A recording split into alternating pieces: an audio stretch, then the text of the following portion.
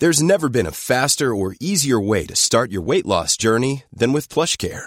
PlushCare accepts most insurance plans and gives you online access to board-certified physicians who can prescribe FDA-approved weight loss medications like Wegovy and Zepbound for those who qualify.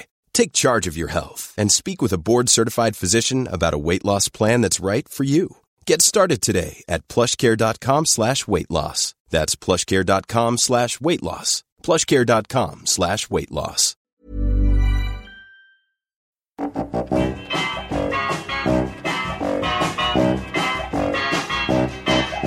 the middle of the earth, in the land of Shire, lives a brave little hobbit whom we all admire. With his long wooden pipe, fuzzy woolly toes, he lives in a hobbit hole and everybody knows him. Bilbo, Bilbo Baggins, he's only 3 feet tall. Bilbo, Bilbo Baggins, the bravest little hobbit of them all.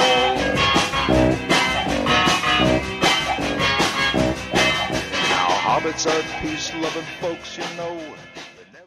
Welcome to this week's Failed Critics podcast. I'm Steve Norton. I'm joined by Owen Hughes. Hello. And Andrew Brooker. Hello.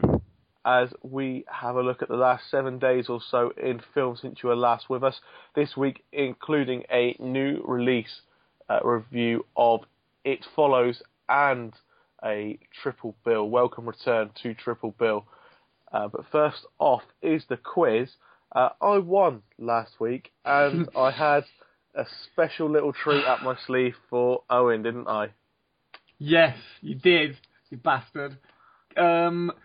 Kill Keith was the film that you chose. Before you review Kill Keith, yes. could you give people a brief synopsis of what Kill Keith is about and who stars in Kill Keith? I can try and explain it, but people aren't going to believe this is a real film. It is. It's definitely real. Okay, so it was released in 2011. It was directed by some guy called Andy Thompson, who's done a few small British films. And the tagline for the film is Saw meets Richard and Judy. That is the genuine tagline on the poster. Oh, for fuck's sake. Yes, the poster, completely yellow. It's got the main character, Keith, who I'll come on to in a second, in a yellow Bruce Lee style jumpsuit, holding a sword, like Kill Bill, you know. I don't really know how to explain it. It's about Keith Cheggers, who is like he works on a daytime TV show, and he interviews random people. He doorsteps them. And is this part of the film, or is this you just describing? No, this is real. This is part of the film. I just wondered if you were describing to people. I know we do have some non-UK based listeners. We do. Like explaining to them who Keith Chegwin is before you've done the film bit, or if this was part of the film. Because No, he's playing like a kind of exaggerated, fictionalized version of himself. I hope it's fictionalized. I hope it's exaggerated. Put it that way. It's not the same version of himself that he played in Extras when he cameoed in that, was it? No, it's similar though. I think similar, but because in that he was just kind of like a sad, depressed ex-TV presenter, wasn't he? Yeah. He was just, in this, he's actually working. He's a working guy on TV. Anyway, he's in contention to replace the co-anchor of a daily TV show up at the crack of dawn. With Dawn, an actual Dawn, as part of this TV show, played by Susanna Fielding. But mainly, I mean, you think the film's gonna be about Keith Chegwin, and the plot really is about there's a guy called the Breakfast Serial Killer who's going around killing people, celebrities like Joe Pasquale and Tony Blackburn. Hold on, celebrities like Joe Pasquale. Well, that's the level we're dealing with here. A-listers, as you can tell. And some of them are there playing themselves, and some of them are just... some of them have no idea what's going on. Like, there's a guy called Joe Tracini, I think his name is, who's like a young British comedian. He's been in a few BBC Three sitcoms, that kind of thing. He plays Tony Blackburn. And then Tony Blackburn appears in the film. The real Tony Blackburn, the former Radio 1 disc jockey, appears, who plays a guy called Tony Burnblack, who is then used as a body double for Tony Blackburn. Because they're all scared of this breakfast serial killer who's going to turn up and murder them. Well, you would be, wouldn't you? Oh, yeah, of course, yeah. I mean, it's terrifying, isn't it? Yeah, so the film you think is going to be centred around Keith Chegwin, you know. And I suppose how would you describe Keith Chegwin, Steve, to people who are not from the UK and probably haven't heard of him before? I can't think of a direct comparison because I don't watch TV from other countries of that nature. He is an excitable little chap who does the kind of. So say you've got I suppose isn't there something in America called Good Morning America?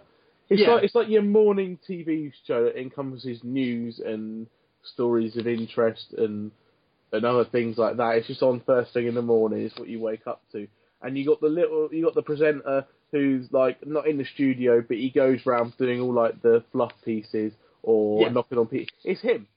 Yeah. Well, he used to do a section on The Big Breakfast, which was him turning up on people's doorsteps and saying, "Wake up, you beggars! It's Cheggers." That was his catchphrase, I think. So. Yeah, but he's been on things like It's a Knockout, which is like, It's a Knockout. I suppose is a bit like, what's that thing that Richard Hammond presents? Where people fall in the water and bounce off big bouncy balls and try and do an obstacle course. Sort of like that, isn't it? Yeah, I can't remember what that's called, but I know what you mean. Yeah, but the Americans got one as well. Yes. Yeah. So it's basically, that's what we're dealing with. That's the kind of person we're dealing with. Which, to be honest, the premise, I don't think the premise is that bad, in a sense. If you've got Keith Chegwin playing Keith Chegwin, who's being hunted by a serial killer, or possibly is a serial killer, or, you know, is involved somehow with the disappearance of a few other celebrities, I don't think it's that bad. It sounds like it could potentially be funny. However, it really is just not funny in the slightest. And the biggest problem is the film is centred around this guy called Danny, who's played by an actor in the loosest possible sense of the word, called Mark Pickering, who is the most annoying fucking dimwit of a character in a film I've seen for ages. And it's like, you kind of hope that it's going to be so bad it's good. You just think maybe it's just going to be one of these where it's just so cringeworthy that you're laughing at it, even if you're not laughing with it. But no, it's just absolutely diabolical. Utterly, horrendously diabolical. And the worst thing about the film is I couldn't find it available to watch on like Netflix or Amazon, so you made me pay for this, Steve. I paid £2.50 to watch Kill Keith because of you. Where did you spend £2.50 on it? Google Play. Why didn't you just you probably could have bought it off eBay for cheaper than that or something? Yeah, I know. I left it too late. I mean, it got to like Saturday, and I was like, "Oh fuck! I was supposed to watch Kill Keith." I mean, for you spending £2.50 on this is purely your own fault and no one else's. It's your fault. I would not have paid to watch this if it wasn't for you. So basically, Steve, from this moment on, there's a bounty on your head. I'll just put that out there. You know, I'm willing to pay up to £2.50 if someone can get revenge for me for you making me watch this. So you basically got to try and find a worse film now than Kill Keith for me to watch. I've either got to find a worse film or make you watch Kill Keith, because I do not believe you've watched Kill Keith. Have you watched Kill Keith? Of course I haven't. No, exactly, there we go. So a film of worse or equal badness. But I don't think there is one that's worse. So you're going to pay it forward by making him watch Kill Keith? I could. And I might just flip it around, you know. Send it back your way. Fuck you. Yeah. Sounds awful. It is awful. It is just so awful. So awful. Is Danny Dyer in it? Not even Danny Dyer. No. So Not even Dyer. Danny Dyer wants to be in this movie. Oh, dude. No. Is That's it poor. is it better or worse than Run for Your Wife? Fucking hell. I only watched about half of Run for Your Wife. I had to turn that off. I couldn't take any more. So you watched all of Kill Keith? I watched all of Kill you Keith. didn't watch I'm all- committed to this, you see, this quiz. Did- so seriously I Did take you it. have to tell your good lady partner while you were watching Kill Keith? Yeah. Did she watch it with you? Her face when I said, oh, so I'm going to watch this film on the TV, you're going to have to watch it with me. She was mortified. So you've ruined two people's afternoons by making me and my good lady wife watch it. There'd be like furniture thrown at me if I said to the wife, "Yeah, we're watching a film with Keith Chegwin in." Yeah, I mean, she was doing other things at the same time, so it wasn't like she was watching it. Whereas I was paying attention. I was trying to watch this. Just God. willing yourself to enjoy it. Yeah, I was trying to see the funny side of it, or if it's a satire of anything. It isn't. It's not. It's just it is what it is, and it's what it is fucking horrendous. Cheggers is a nice guy though. Nothing against Cheggers. No, I mean. Do you remember Naked Jungle? I can't say I do. I don't remember it, but it's passed into kind of British game show folklore of Keith Chegwin hosting a game show completely naked, where all the contestants were completely naked. Dear Lord. Well, I'm sure if I had seen it, it would have been wiped from my mind. Or burned I don't onto think your retinas. One of the two, yeah. It's in a little black box somewhere in the back of my mind. If you lose the next round of the quiz, I might get in touch with Channel 5 Direct and see if they can send me a box set of Naked Jungle for you to watch. Oh God. No. You won't don't. You won't find a worse film for me to watch than this, I don't think. All right. Yeah, Brooker. Okay, Steve, turn your headphones off.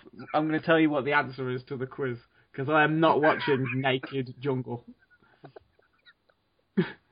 Oh my God, it's here on his Wikipedia page. Chegwin presented the Channel 5 and Yorkshire Television nudist game show Naked Jungle, appearing naked except for a hat. So he maintained his dignity, of course, throughout that show. And then he made Kill Keith. Hold on, wasn't it one of those stupid, dumbass Crocodile Dundee hats? Yeah. It doesn't say. Oh, I hope he changed his hat with each episode. That would be something. Well, it wouldn't, Just because when you get the week. box set, we're going to get descriptions, Whoa. There's no when. This isn't happening. This is not a thing that's going to take place. Oh, Jesus. Anyway, on to the quiz itself then. And as I won last time, Owen is quiz master. It's me versus guests. Yes. So, we're starting afresh. So, obviously, it's 0-0. And yeah, as the quiz always works, I'm just going to read out some films for a certain actor's filmography. And I'm going to start in 1985 with The Goonies. Steve. Yeah? Corey Feldman. It's not Corey Feldman, no. You having a guess, Brooker? That would have been my one and only guess. Okay. I'm not going to do this really annoys Steve, and I'm quite glad it annoys Steve now after making me watch Kill Keith. I'm not going to do them in chronological order either. So the next film is from 2007, Planet Terror. Steve. Yeah? Corey Haim. No, it's not. Corey someone. It's not Corey anyone. Josh Brolin. It's Josh Brolin. Yes. Thank you, Jesus, and thank you, Brooker. There you go. That was a horrendous guess. It was a really good guess. It was that or Rose McGowan. I was like, Rose McGowan wasn't in The Goonies. Well, I nearly did go for Rose McGowan. basically, the way this works, I just look at my DVDs, which are next to my laptop, and I think, oh, look, there's the Planet Terror DVD. Who was in that? That's how this worked. But no, it was Josh Brolin, of course. It is. Pressure's off a little bit now. Yeah.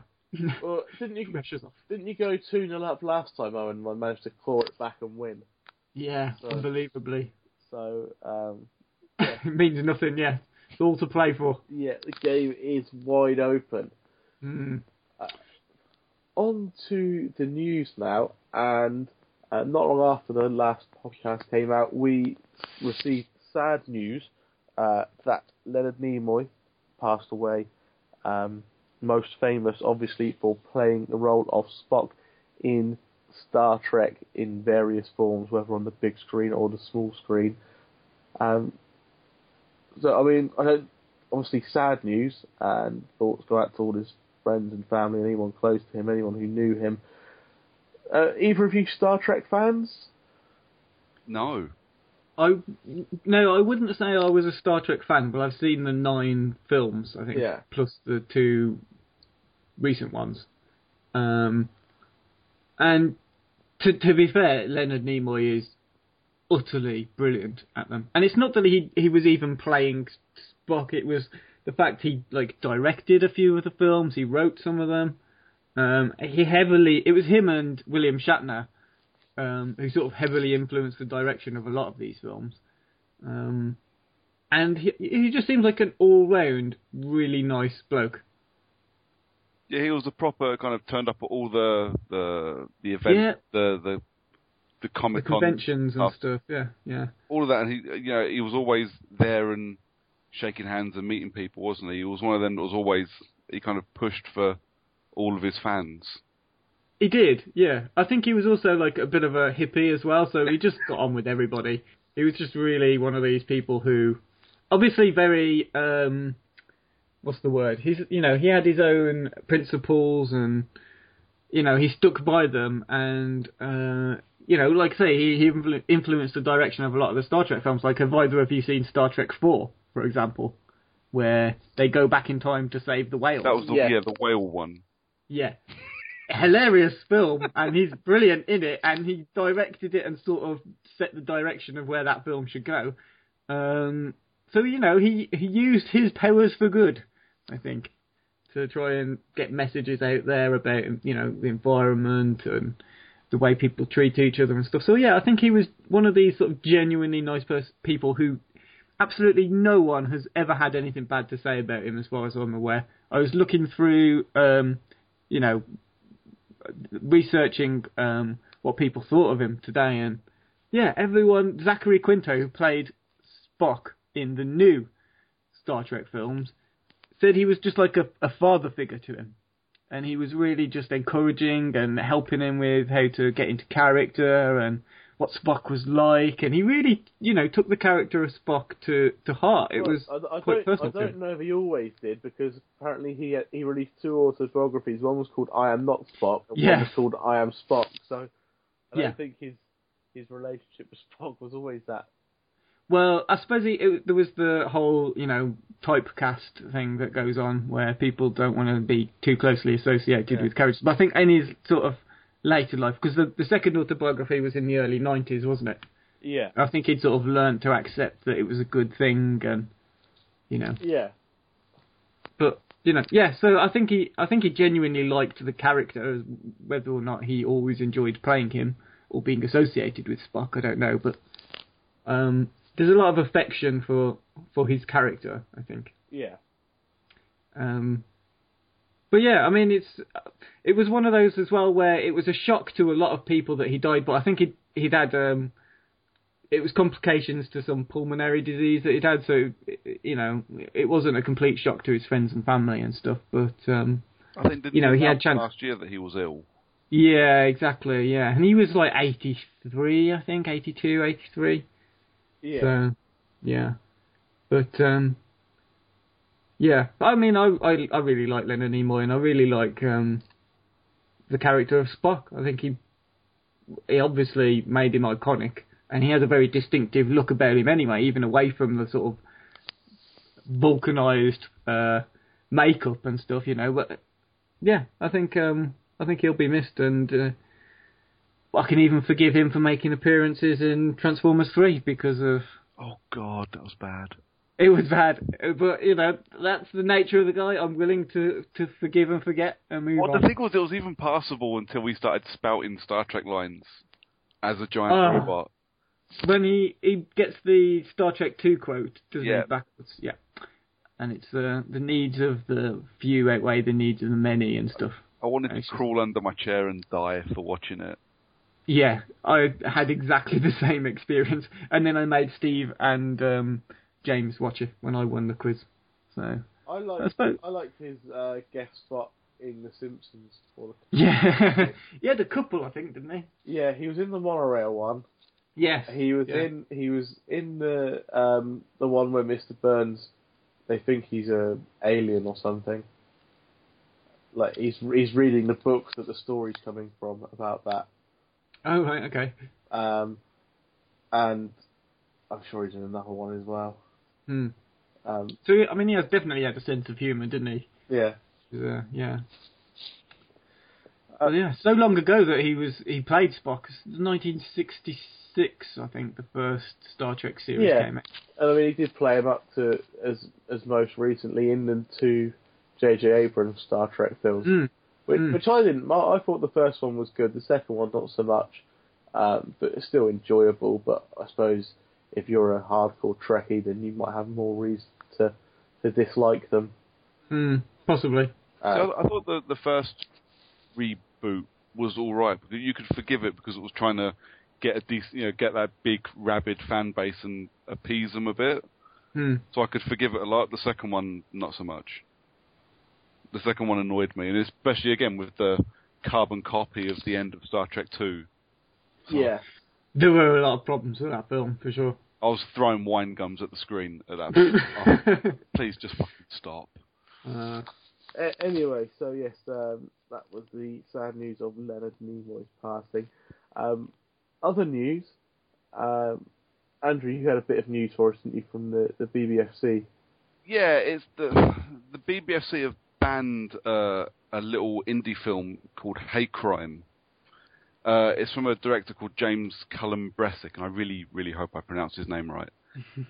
But it's a horror film about home invasion. A bunch of neo-Nazi meth heads break into a Jewish family's house and torture them for no reason other than the fact they're meth-crazed neo-Nazi dickheads. And there was a couple of companies in the UK that were trying to get it certified so they could stream it on UK screens, on UK VOD. So because they had to have it classified, and the BBFC have just gone, well, no cuts, no nothing. You can't cut it. It's banned. It's on a list of films that it's not allowed to show in this country. It's absolutely. That's only going to give it a lot more publicity in the end, isn't it? Cause, the thing with the BBFC is they're kind of antiquated now, aren't they? Let's be fair. Definitely. They're, the ratings are great. They're a good guidance. I see something's 18 rated. I'm not going to put it on while the 2-year-old's in the room. But I'm a fucking grown-up. I can decide what I will and won't watch. And in the age of the fucking internet, there are several sites you can just pay your £4 and watch it online. I think I watched Hate Crime online at work without a VPN one day when the office was empty. It's freely available. What is the fucking point in banning it for one site that wanted to have it certified to make it an official UK release? Yeah, exactly. I mean, it's the whole system's kind of, like you said, antiquated. It's out of date, and there are other ways of finding out whether something in a film is gonna offend you or not. And I mean, I'm happy for the certificates. Like I say, I know that an 18-rated film isn't suitable to have on, when the nieces and nephews are running around. But there's still even like the impact that the ratings a film has that ends up on its distribution anyway. Because if they give a film a 15 or an 18 even, makes it less likely to be shown in certain cinemas who would rather have punters through the door. So therefore, Why not make Taken 3? Why not make Expendables 3 12As? And then you'll get more people to see them. Okay, what do you need to do to get a 12A? Just remove the blood. Same film, just, get rid of some of the cussing and get rid of some of the blood. And suddenly that makes it alright, and it's just absolutely ridiculous. I mean, the thing with Hate Crime is, it's only like 77 minutes long. It's not very long at all, and you couldn't really cut anything from it. But yeah, I think the BBFC said that it's the racially motivated sexual violence, because there's a rape scene in it. Right. But you don't see an awful lot. You don't see much at all. It's an indie film. There's not much you can show and have it still be believable. And I've seen countless films with actual stomach churning sexual violence in, that are on Netflix, for Christ's sake. It's completely backwards. And I think personally, the only thing like the cynic in me goes, because obviously there's been a lot of stuff on the news in the UK about anti-Semitic violence. That's the only BBFC have gone, oh shit, Jews, no. That's the only thing I can see, the only reason I can see for it, because, you watch Antichrist and there's some horrendous stuff in that film, or, sexual stuff like Nymphomaniac I saw in Cineworld, for Christ's sake. And it's an R18 rated film, and it's on Netflix. It's, like you said, it doesn't seem to make sense. I suppose the other thing is, as well, being cynical, it depends who's behind the film. A little indie film probably won't get the distribution. An actual film by, like, Lars von Trier, or something that's by, I don't know who, honestly don't know who is behind those films, but let's, for the sake of argument, say it was like Sony or Warner Brothers or something. They're going to push through their film and probably will get distributed, even if it's got potentially worse. Well, worse again, it's just one of those, it's an ambiguous term, isn't it? It's subjective, I don't know. Isn't it? What shocks you might not shock me.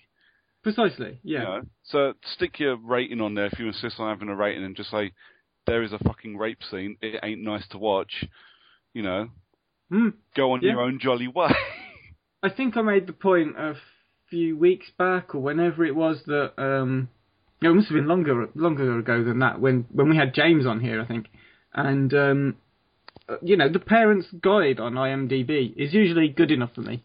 Yeah. If I am in work or whatever, and I'm getting on with some data entry or whatever it happens to be, and I just want something in the background to occasionally take my mind off it and stop my brain from falling out my ears, then I check the parents' guide on IMDb to see what's in it and whether it's appropriate to watch in the setting or not. And that's fine. I don't see why you can't have something like that for a film. If you were going to the cinema or you were going to stream it or whatever it was, I just don't. Yeah, the whole BBFC thing is just. The whole rating system as a whole needs a complete overhaul. It does, yeah. I know, when was the last time it was done? The 80s? Is that when it went from, like, X-rated and A's and whatever it was to, and then, a few years ago they changed up the 12 rating. 12A and stuff, yeah. But either way, it's just, I think we're all in agreement here. It just needs to be changed. And let indie filmmakers get their films out there if they want them to be. And like you said earlier, you're an adult. You can choose to watch it if you want to, or choose not to. Well, it's interesting because I saw the tweet from the director that said he'd been banned, so I went on a bit of a rant, and a few other people did. Obviously, there are 9 people in this country that have watched Hate Crime, and those people have now made him famous in the UK. And we're helping. We are helping him. Yeah, it's absolutely fucking ridiculous. And you're right. If it had been, any other actual real, known director, I don't think it ever would have happened. Yeah. Okay. It wouldn't be an issue at all. Okay, so the last part of the news then, and we're going to be very quick on this one, is that it has been announced that a sequel to Blade Runner will be made, and it will star Harrison Ford as well. I mean, between this and Kill Keith, it really shows how the film industry have run out of ideas. Yeah, I'm not sure how comparable they are. But, no, I mean, I'm not really in favour of a sequel. I know there's a second book, I think. I don't even know if Philip K. Dick actually made the second book. But, yeah, I don't know. What's the point? Why can't we just have something new or different or... Yeah, I don't know. I don't know what it is. Which of the many vague, ambiguous endings are they going to use as canon for the sequel? Well, yeah, there is that too. Well, I suppose that's the good thing about the ending of the original. It's open to interpretation, your own interpretation of what happened. It's deliberately ambiguous. Doing a sequel's just going to kick that square in the nuts, isn't it? Well, it does. It's like making a sequel to Inception and going, well, actually, this is how it ended. Well, no, that's not how it works. I want to make up my own mind and let me argue with my friends about it until the end of time. Yeah, or like making an Alien 5. It's also been announced. Which is not apparently anything to do with Prometheus. But Alien 5 is sequel. going to be kind of Alien 2.5, isn't it? It's going to be set between 2 and 3. Yeah, which also doesn't really make sense. No. Because Alien 3, correct me if I'm wrong, she wakes up after the ship's crash and Newt is dead. Yeah. And it's like, there is literally no time between Aliens and Alien 3 for anything to happen. No, certainly not for them to bring Michael Biehn and Sigourney Weaver back for a movie in the middle. Well, yeah, that's the other weird thing. So apparently, I don't know... And they'll be old. They would look much older as well, yeah, you're right. So, I don't know. They could CGI the Sigourney Weaver to look younger. Possibly. Like how they tried to with Michael Caine in Kingsman, and then quickly decided it looked really ridiculous and cut it. So what we're talking actually is like really bad Arnie in Terminator 4 CGI. Yeah, exactly. Just bring a character in from Avatar, that'll do. Well, so that's some disappointing sequel news, and while we all try and get our heads around what exactly is going on in Hollywood, we'll have a quick break and feedback with a new release review of It Follows.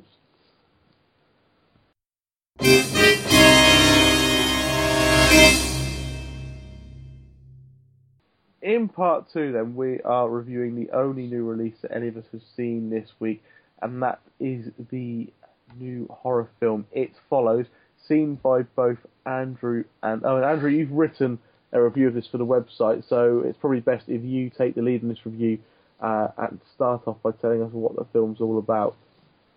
Okay, so the film centers around Jay, a 19-year-old who goes on what seems like an innocent date with a bloke, and after they have sex in their car, or in his car, her car, a car, it's immaterial as to who the car belongs to. He kind of drugs her, ties her up, and tells her that he's passed a curse on to her.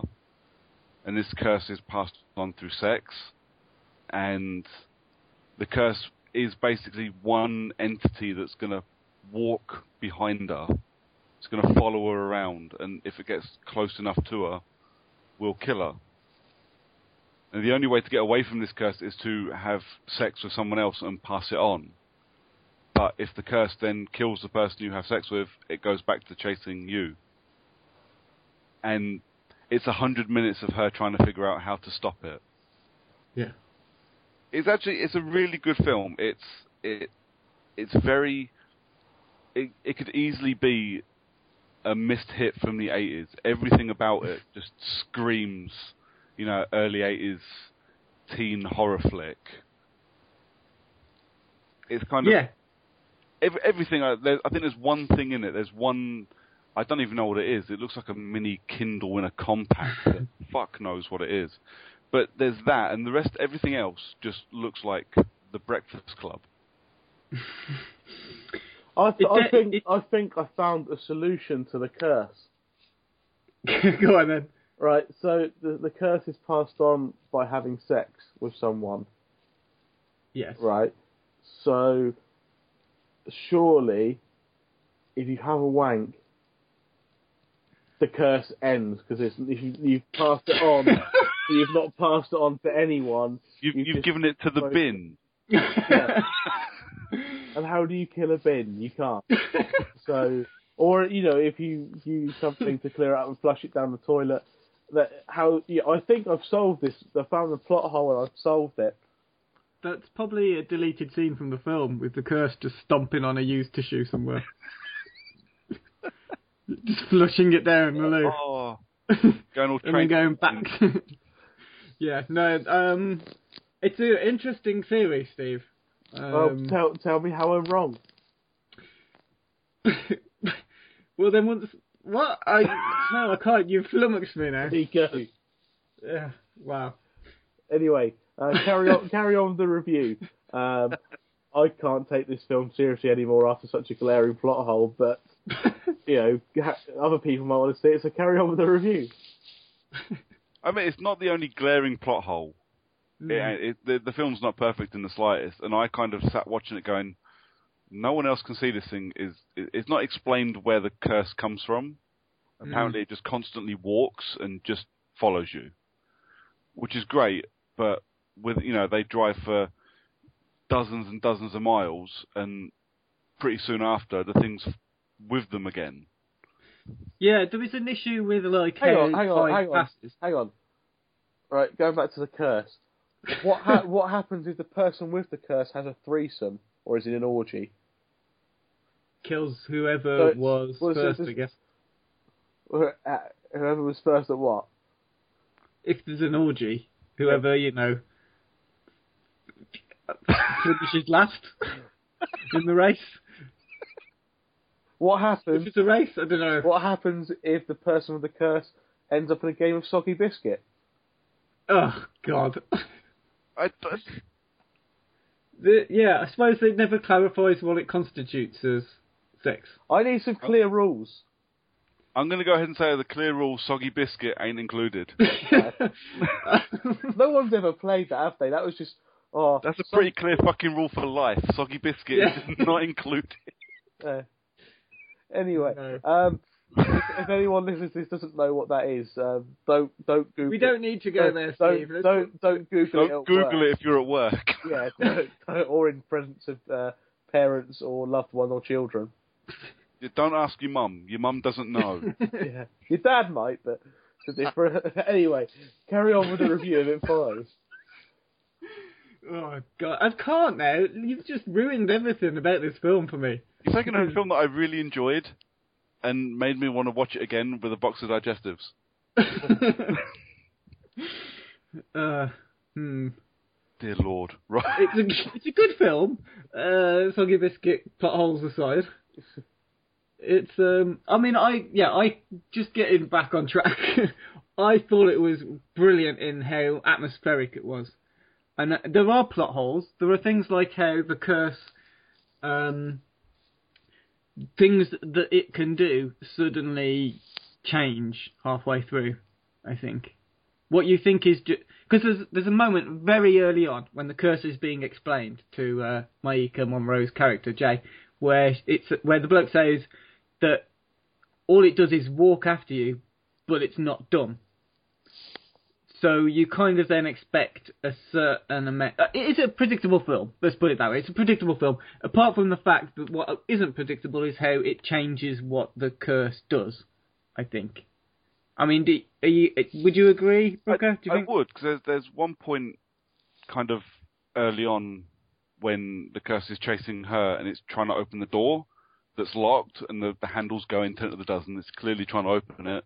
And then obviously there's, without spoilers, the bit later on where clearly it wasn't even trying. Yes. Well, hold on a fucking minute. Make up your mind as to which way you're going to try and do this. It's not perfect, not in a million years. No, and there's one point in the film where, I don't think this is a spoiler to say, but it's like the curse has caught up to her, but is just watching instead. Yeah. And that freaked me out. It was very freaky. There's a lot of creepy moments in this. I mean, I didn't find myself scared by it, and this is like my litmus test for horror films. If I've run up the stairs a bit quicker to bed after seeing it, then it's kind of done its job. It didn't make me run up the stairs a little bit quicker with the lights off, and a bit worried than usual. But there are definitely moments in there which just sort of send a shiver down your spine when they happen. I mean, it did for me quite early on. There was a very scary moment that really freaked me out and really scared the crap out of me. Mm. The problem was the rest of the film didn't kind of match that bit, so I could quite happily sit with my feet up, not worrying anymore. I realised it wasn't going to equal that bit again. But there was sort of a couple of really freaky kind of lending itself to the Japanese horror stuff. Definitely, yeah. And there's a lot of influences in there, from not just like 80s and even 70s horror films. There's definitely an influence of Euro horror and J horror. It's all there. It's very well homaged in It Follows. I quite like how it's taken the late 70s, early to mid 80s thing of you have sex, now you're going to die. Those are the rules. And it's kind of gone, but actually, if you want to live, keep having sex. Yeah, it's fantastic how it's flipped that on its head. And a lot of people have said it's an allegory to like STDs or, AIDS even in the 90s. I mean, I'm not so entirely sure that's accurate. Because, I just think it's trying to be a very good horror film and flip horror tropes on their head, as opposed to having a message about the AIDS virus or anything like that in there. It's very unapologetic about using the tropes that it uses, though. Yeah. And it does it very well. I have to admit, I was really impressed. I haven't seen many good horror films recently, and that one I really enjoyed.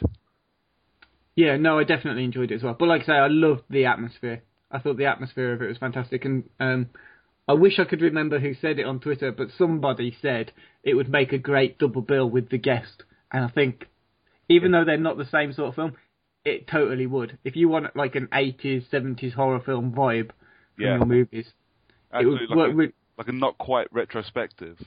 Yeah, exactly. Or even with like The House of the Devil, Ty West film, or something like that. I think they would all work very well if you sat down and watched them all in like one evening. It's got that sort of aura to it. There is. Was it you that said it felt a lot like Drag Me to Hell? Well, yeah. This is before I saw the film. I thought that the plot sounded a bit like, the film Teeth.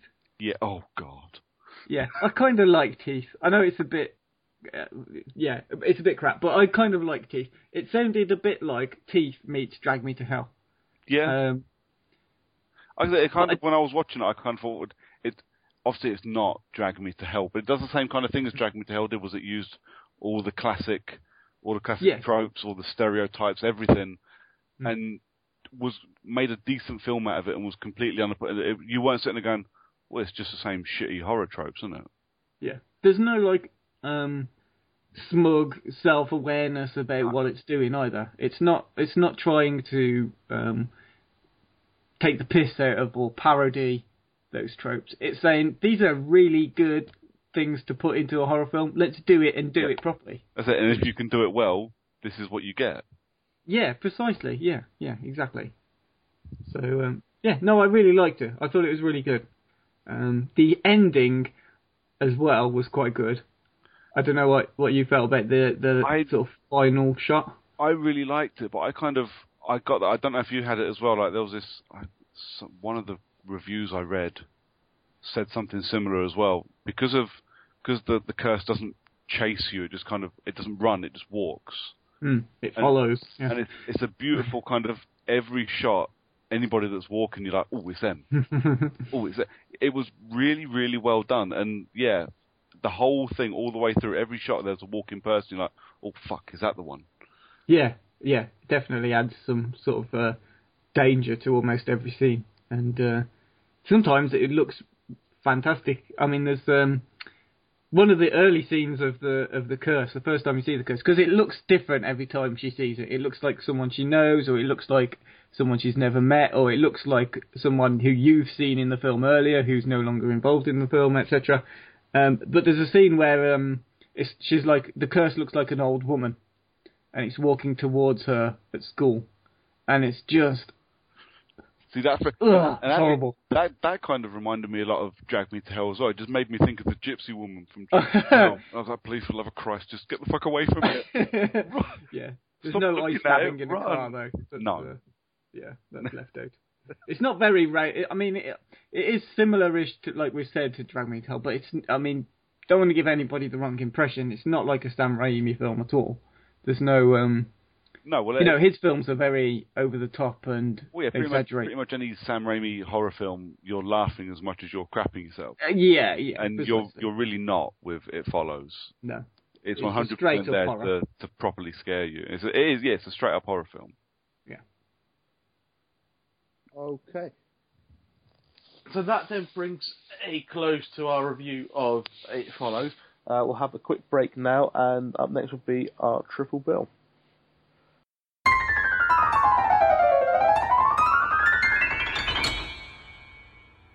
So for the final part of this podcast, it's a welcome return to Triple Bill. We haven't done one of these in a long time, have we, Owen? No, I can't remember what the last one was, actually. No. We should do them more often. I kind of enjoy them, but... Oh, well, the last one, of course, was the artificial intelligence one. Yeah. Yeah, when we had Matt on here. So not too long ago, really. But I think we didn't do many the year before. So 2015, our failed critics' resolution... although it's now March, could be to do more Triple Bill podcasts. Yeah.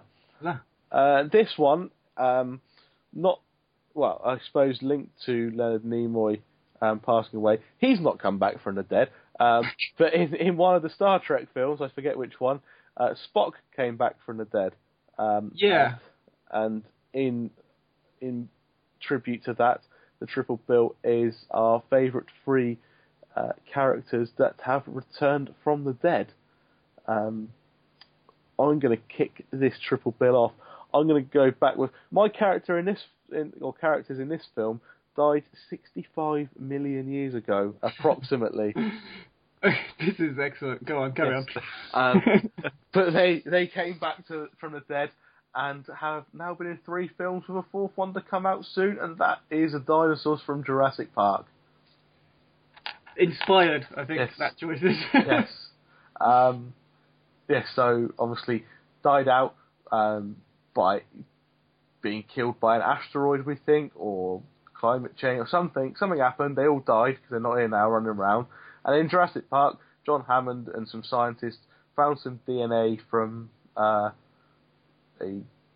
insect and recreated dinosaurs and built a theme park, which didn't go quite according to plan, but has led to at least one good film, or one great film, and a couple of not so good ones, and we're hoping a slightly better 4th outing, although trained velociraptors doesn't seem very exciting or clever from the trailer, but we'll see.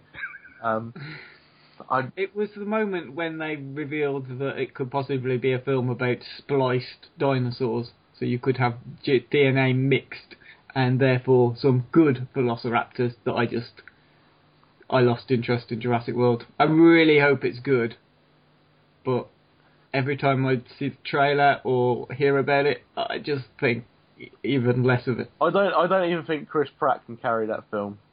It sounds a train wreck. Yeah. But going back to Jurassic Park, it's a great film all round, a great action adventure film with dinosaurs. Dinosaurs are always cool. Yeah, and it doesn't look... I've said this before when I've gone to London and gone to the Natural History Museum and the Science Museum. There's 2 things that are always cool: dinosaurs and space. Yeah. Although in the Natural History Museum, isn't there a bit of controversy at the moment that their dinosaurs not real? And they're getting rid of it and replacing it with a blue whale, I think. Yeah. The skeleton of a whale. So that's disappointing. Because that's almost as good, isn't it? Giant dinosaur, big ass fish. Yeah. Stick with the dinosaur. Science, I'm getting the feeling science isn't our strongest topic this week. No. Giant whale that's a fish and getting DNA from a bug or something is, yeah. Well, that was right. That's what happened in Jurassic Park. It's not my fault of the science in Jurassic Park is fish. Yeah, okay. I can only go with what material I've got to work on. Yeah. The second character in my triple bill comes from the Marvel Cinematic Universe, and that is Agent Phil Coulson. We've got a crossover, I'm afraid. Have we? Yes. Yes. So we can join in on this one then. Okay. So yeah, obviously killed in the Avengers by Loki, and brought back some point after that to star in his own show, Agents of S.H.I.E.L.D. So he's done pretty well for himself. Yeah. It was one of those where I think the character was so popular that I don't think people could accept that he died. It was one of those where, I mean, I don't really know. It's one of these where we mentioned it earlier on. I don't know how much of it is okay to talk about before it becomes a spoiler. I mean, surely everyone who wanted to see Avengers has seen it by now. That's my general. It's 3 years old now. Yeah. There have been like 5 other films since. Exactly, and it's his sacrifice played a big part in the other film stories as well. And he's got his own TV show now. Yeah. So. Okay. So his death scene was, when I was watching the film for the first time in the cinema, shocking. I thought, did not expect it to happen. No. And he was, like I say, genuinely a really popular character, considering he was just a little sidekick to... He's kind of got the same, or kind of had the same impact as Boba Fett, because in Star Wars, he didn't really do anything. He was in one film where he took Han Solo off in his ship, and he was in Return of the Jedi, and got eaten by a big thing in the ground. And that was it. And somehow he became really, really popular. Mm. Yeah, and Clark, the guy's name, Clark Gregg, who plays Phil Coulson's really good at it as well. Yeah. He's just got the right blend of being a straight man, but actually with some humorous lines. And I think he definitely was one of those that stood out as being one of my first choices for this list. So I'm glad it wasn't just me who picked him, actually. And he's completely original, isn't he, to the cinematic universe? He's not a comic book character. That's right. Across, yeah, which is, I suppose, quite an achievement in itself for a character not from the comics to have made such an impact in comic book films. Although the TV series is majorly shit, so it's spoiled his character. I've not watched any of the TV series. I kind of looked at it and went, no. No. I watched the first season, and then is it the second season that's been on? Yeah, I couldn't remember whether it was just a break or not, but the first season picked up towards the end, and then the second season started, and it was just as bad as it was when it was starting in season 1. So I've just given up on it. I can't be asked to spend that long watching such shit TV, to be honest. Apparently, Agent Carter's really good, though. Yeah, I've heard that. Yeah, I mean, it's not put me off Marvel films or the other spin-off TV series or anything like that at all. But yeah, I don't know. Agents of S.H.I.E.L.D. was just really crap.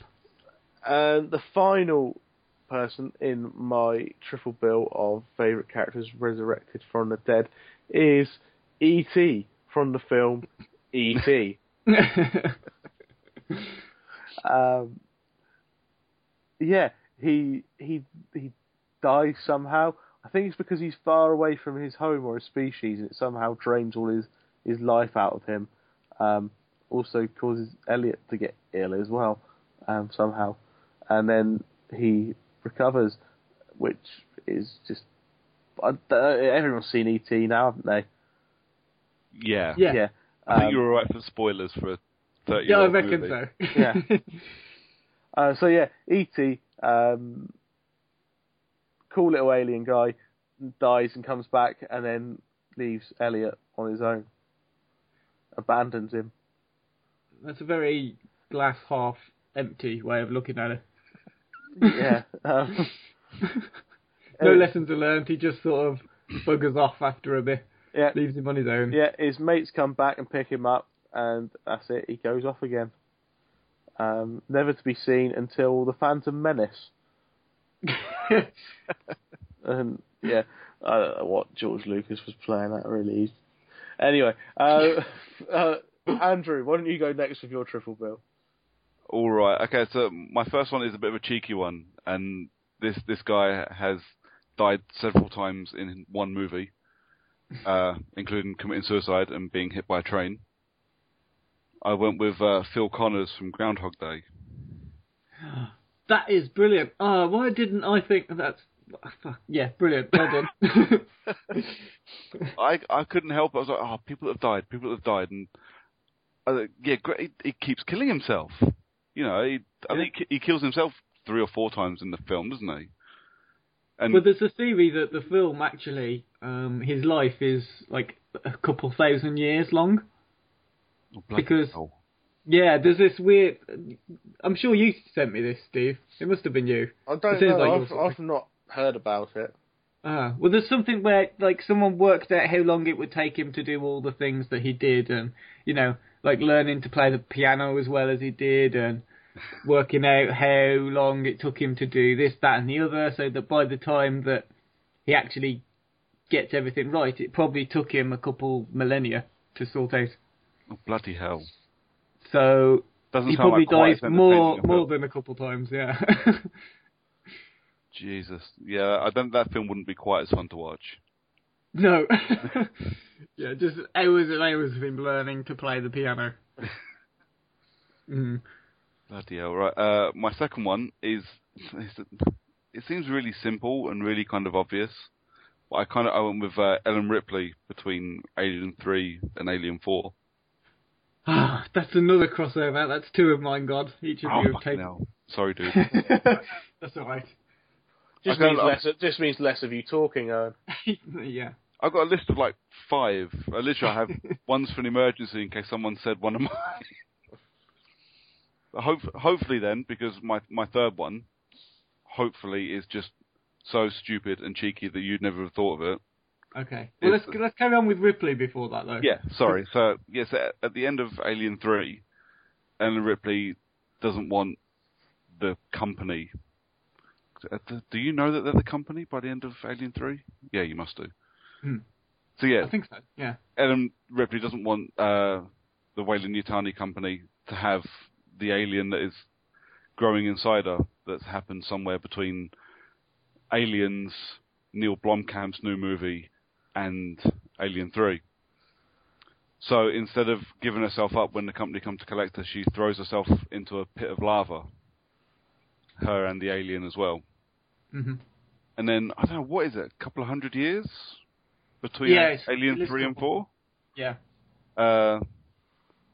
And a brand new company that want the same thing have got her DNA from the planet that she was on in 3 and cloned her. Not entirely successfully, several times, and brought her back as herself with an alien inside of her again. It's I quite liked it. It was the only way to bring back Alien 4 and it not be worse than it already was. It's a pretty bad film, I think. It's pretty shit. There was no need for it. No. And it was a massively troubled production as well. Yeah. You had people like Joss Whedon who basically disowned everything to do with it. You know, he walked away from it, said it's nothing like the film I was asked to write, and you know, I wish I could remember the director's name. French guy who Jean-Pierre Jeunet. That's him. Yeah, he basically said, "I'm not working for Hollywood film studios again. That's it."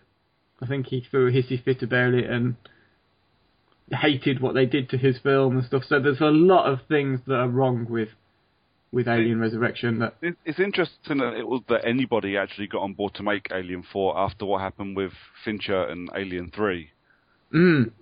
Because no one in their right mind would have gone anywhere near the Alien franchise after that. No. Well, that was another film that was butchered as well, wasn't it? So it was absolutely annihilated. I only recently actually saw the proper Fincher director's cut thing, and it's a completely different film. I still haven't seen the director's cut. I really do want to see it though. What do they change in it? Is it just like it suddenly all? There's like 2 or 3 completely brand new extra scenes in it that change everything in the film. Right. There's one because I rewound it when we first watched it. Because again, it was only recently. I think we came out of watching Predators when it was at the cinema, and I went, I want to watch Alien now. I've not bought Alien on Blu-ray yet. Let's go and buy Alien on Blu-ray.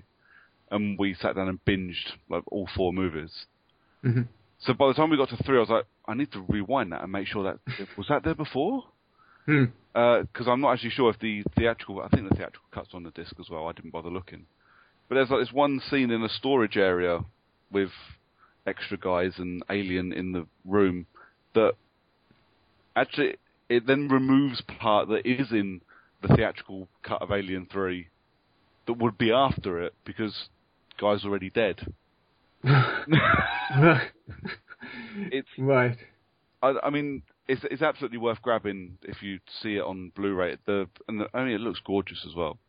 I'll review the Blu-ray for you as well. It looks like it was filmed last year. It looks amazing.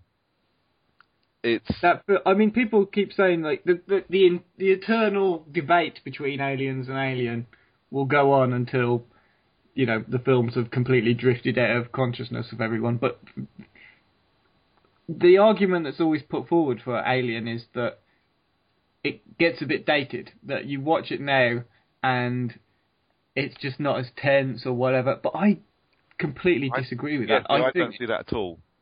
Yeah, I think if anything, Aliens is the one that now looks very 80s.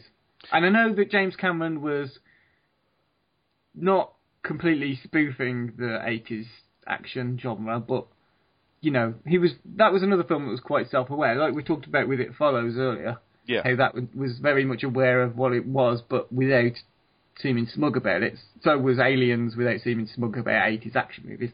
But Alien is the one I think has lasted the longest as being just so super creepy still. And the thing with Aliens is it's all in the dark and it's all Alien because it's all in the dark and it's all it's a very claustrophobic film, isn't it? And there's there's not a lot of big massive action set pieces that look dated the second a new bit of technology comes out. Yeah, it's a dude in a bodysuit and exactly. A bit of mechanics, and it doesn't matter how old.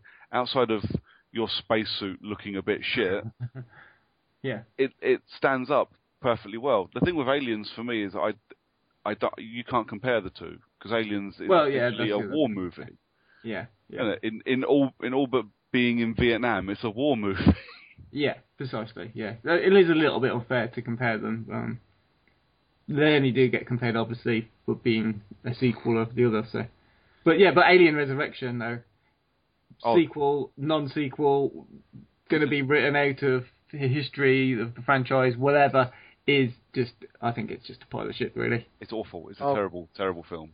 Okay, Andrew, what's your final choice? My last one, like I say, is a bit of a cheeky one, and because the guy actually gets 2 films where he does the same thing, where he dies and comes back.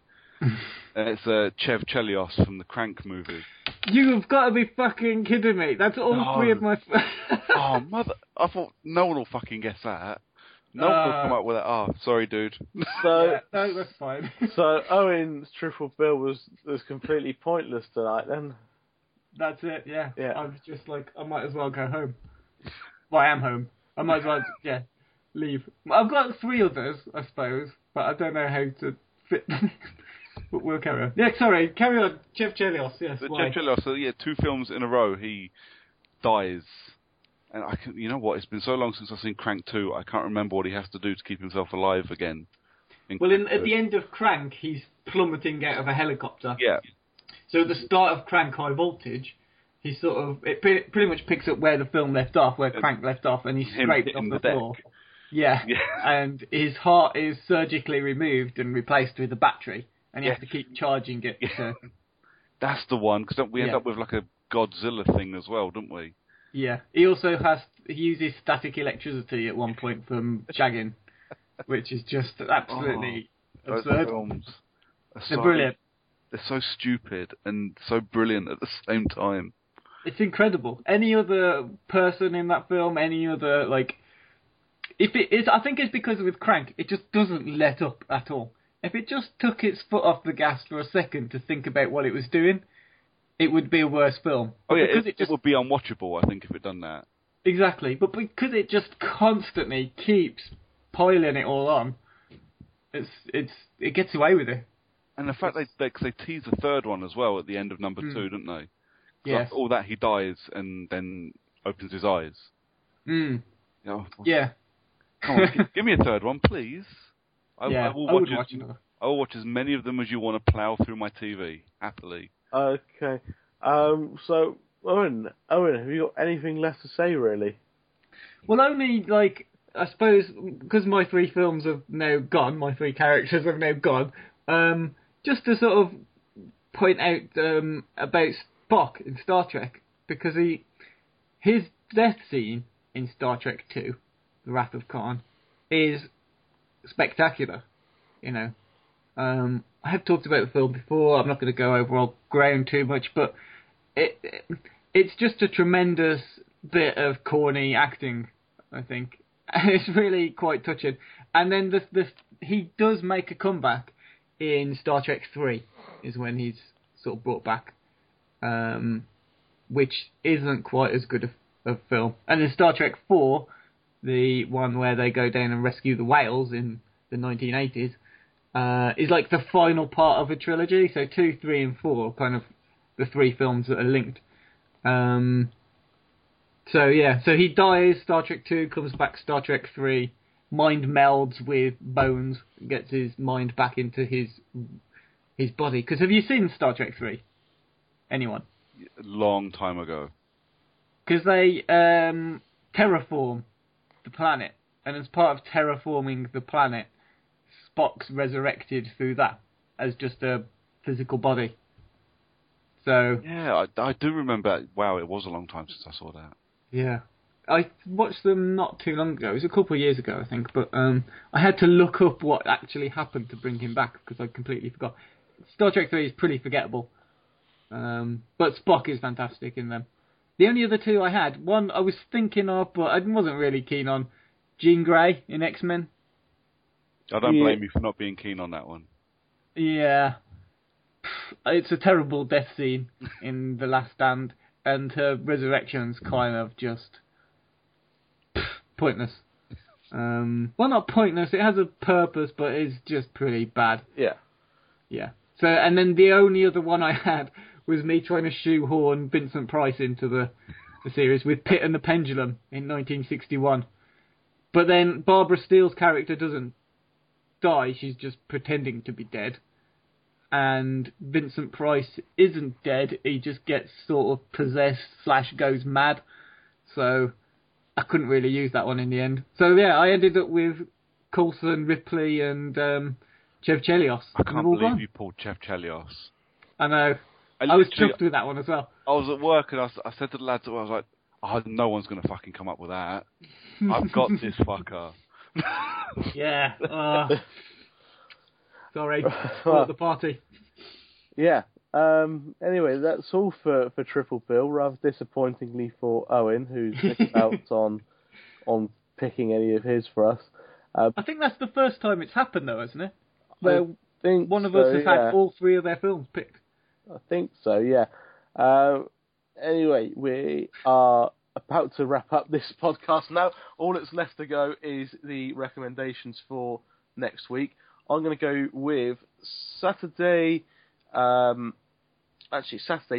so it's Friday night really, 25 past midnight on Channel 4 on Saturday morning is Dog Soldiers.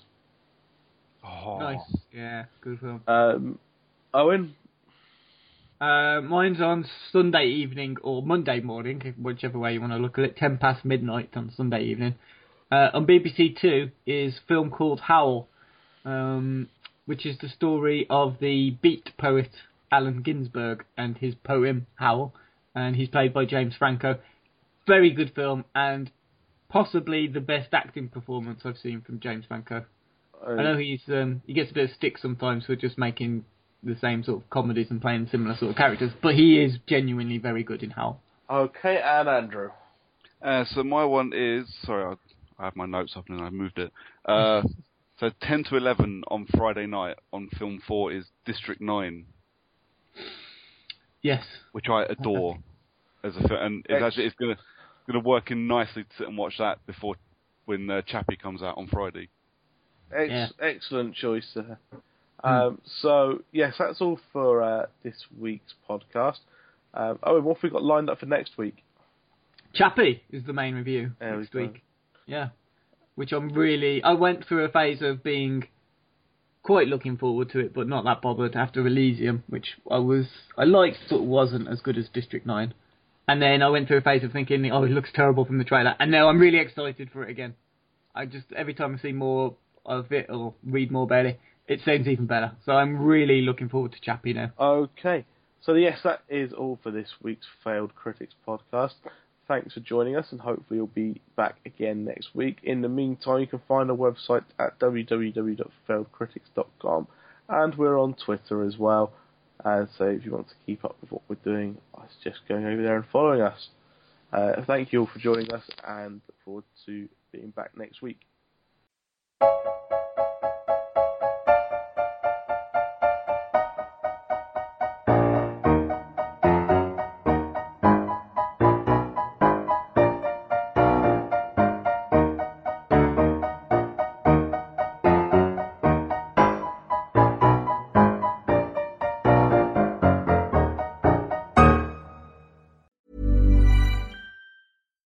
Here's a cool fact. A crocodile can't stick out its tongue. Another cool fact, you can get short-term health insurance for a month or just under a year in some states. United Healthcare short-term insurance plans are designed for people who are between jobs, coming off their parents' plan, or turning a side hustle into a full-time gig. Underwritten by Golden Rule Insurance Company, they offer flexible, budget-friendly coverage with access to a nationwide network of doctors and hospitals. Get more cool facts about United Healthcare short-term plans at uh1.com.